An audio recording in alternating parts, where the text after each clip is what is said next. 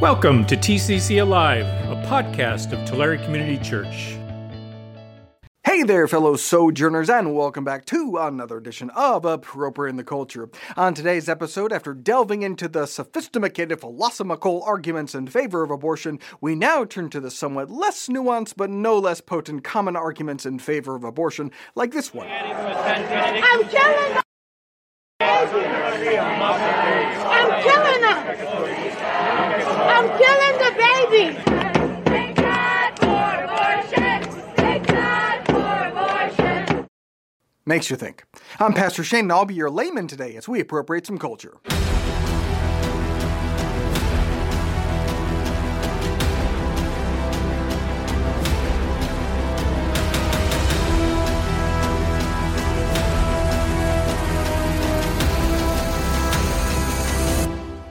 Alrighty, so we've already established the basic pro-life argument as a simple deductive argument, which is all human embryos and fetuses are innocent human beings. Intentionally killing an innocent human being is murder. Murder is wrong. Therefore, killing a human embryo or fetus is wrong.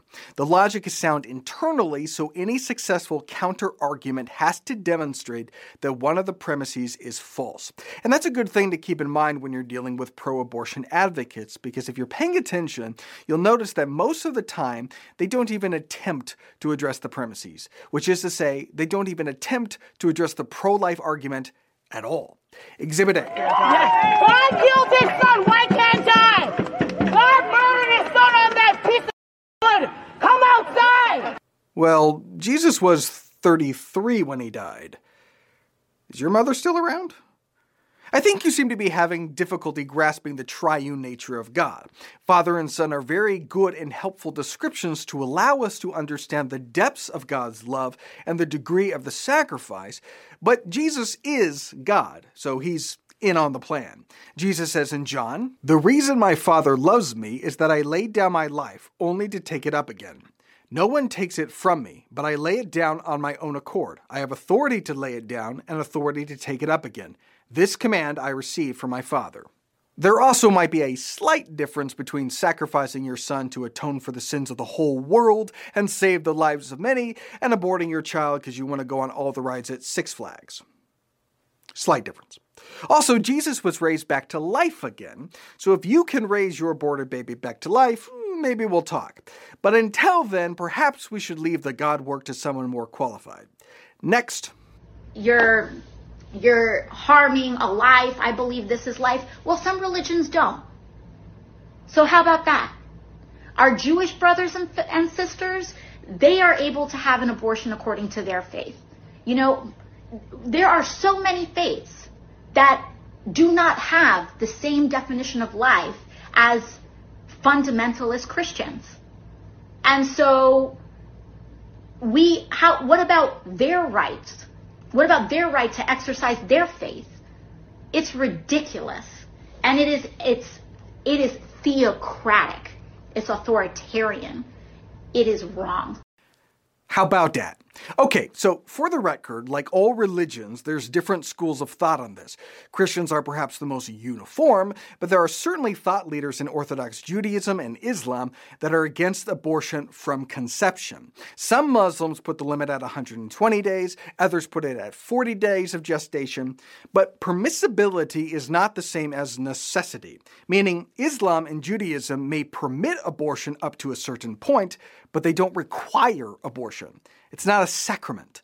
The religion does not compel or require it. And so banning it in our country is not a violation of their religious freedom because it's not a religious practice. Or let's put it this way. Islam permits a man to marry up to 4 wives. In the United States of America, we do not permit that. Is that a violation of religious freedom? Is AOC in favor of polygamy, or is she being theocratic and authoritarian? How about that? Permissibility is not the same as necessity. You can be a perfectly good Muslim living out your faith and your religion to the fullest with 1 wife and 0 abortions. That we might have different laws and views on marriage and abortion does not hinder their practice of religion. What's more, though, there are limits even on religious freedom, especially if the religious practice violates the moral law. You look through history and you see all kinds of religious rituals that involve child sacrifice, virgin sacrifice, human sacrifices in general, cannibalism, and to those religious practices we rightly say, no, you can't do that. Your religion stinks. Not all religious practices are permitted in this country, nor should they be.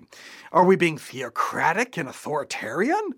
Next. So abortion should be allowed then, by your definition, for any reason, for any purpose, at any stage, right? I trust people to make decisions about their body, and then when relevant, I think that they need to consult their medical practitioners. Okay. And not if it is, Congress. listen, let me just ask you this question. If it is not lawful and morally acceptable to take the life of a 10-year-old child, I assume you agree with that, right? That would be wrong, correct? I believe that. Okay. That is And wrong. a 2-year-old child, same thing. That would be murder. We would all agree that's wrong. Then what is the principal distinction between the human being that is 2 years old or 9 months old or 1 week old or an hour old than one that is 8 inches further up the birth canal in the utero? What's the difference? Why is it okay in the latter case and not the former cases? I trust people to determine what to do with their own bodies. Wow. The very obvious and glaring problem with the my body, my right position is that what we're concerned about is something that is in fact not your body. It's somebody else's body. This living organism has different DNA than yours. It has its own fingerprints and blood type and maybe a totally different gender than you. It's not your limbs that are being dismembered. It's not your skull that is being crushed. It's not your brain that is being sucked into a sink. It's not your heart that is being stopped. It's what you're doing to someone else's body that is our cause for concern.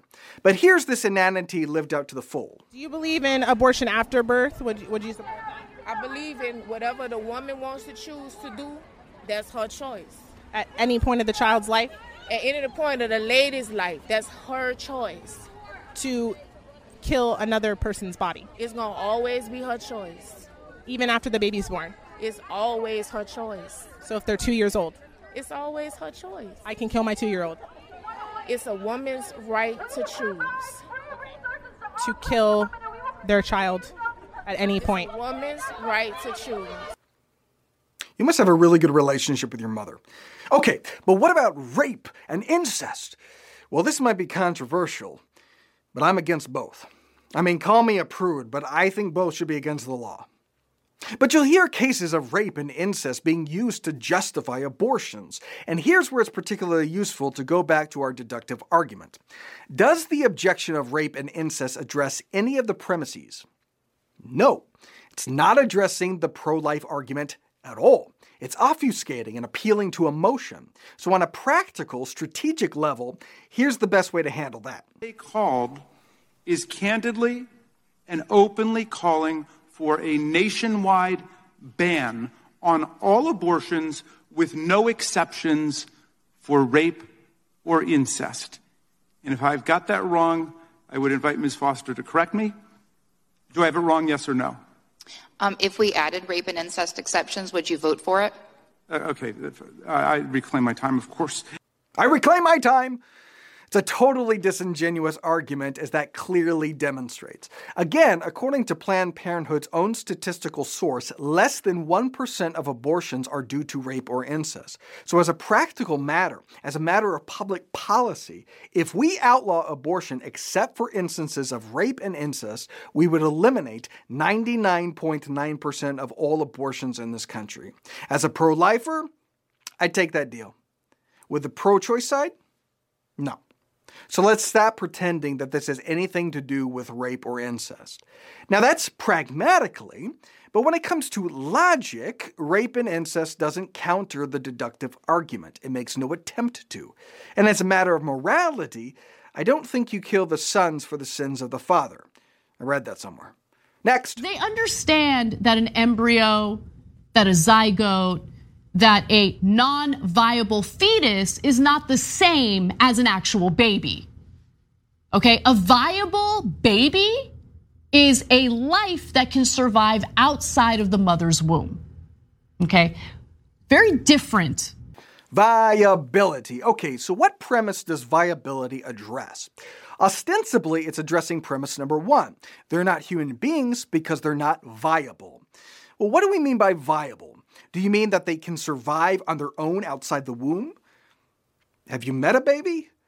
They can't do anything on their own. They can't feed themselves, clothe themselves, bathe themselves, change themselves. You set an infant down and walk away, that's a dead baby. They are completely and totally dependent on others for survival.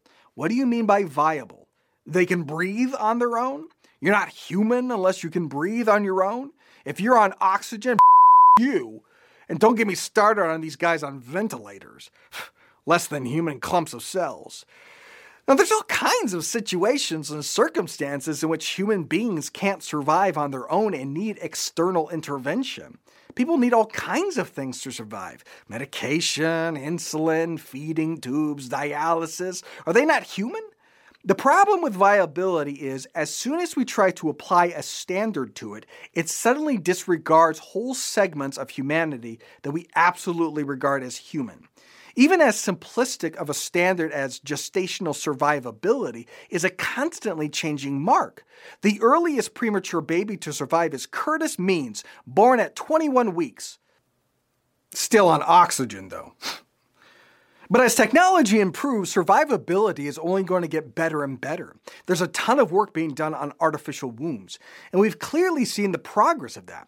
What wasn't viable even 50 years ago is viable now with the advancements of medical technology. So depending on when you're conceived, one is human and one is not, even if you're at the same stage of development. And not only that, but where you're conceived also matters. Premature babies born in, say, the Republic of Chad don't have the same degree of viability as premature babies born here. So premature babies in Chad are less human?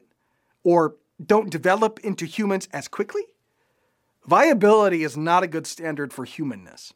The degree to which you're human really shouldn't be conditioned on technology.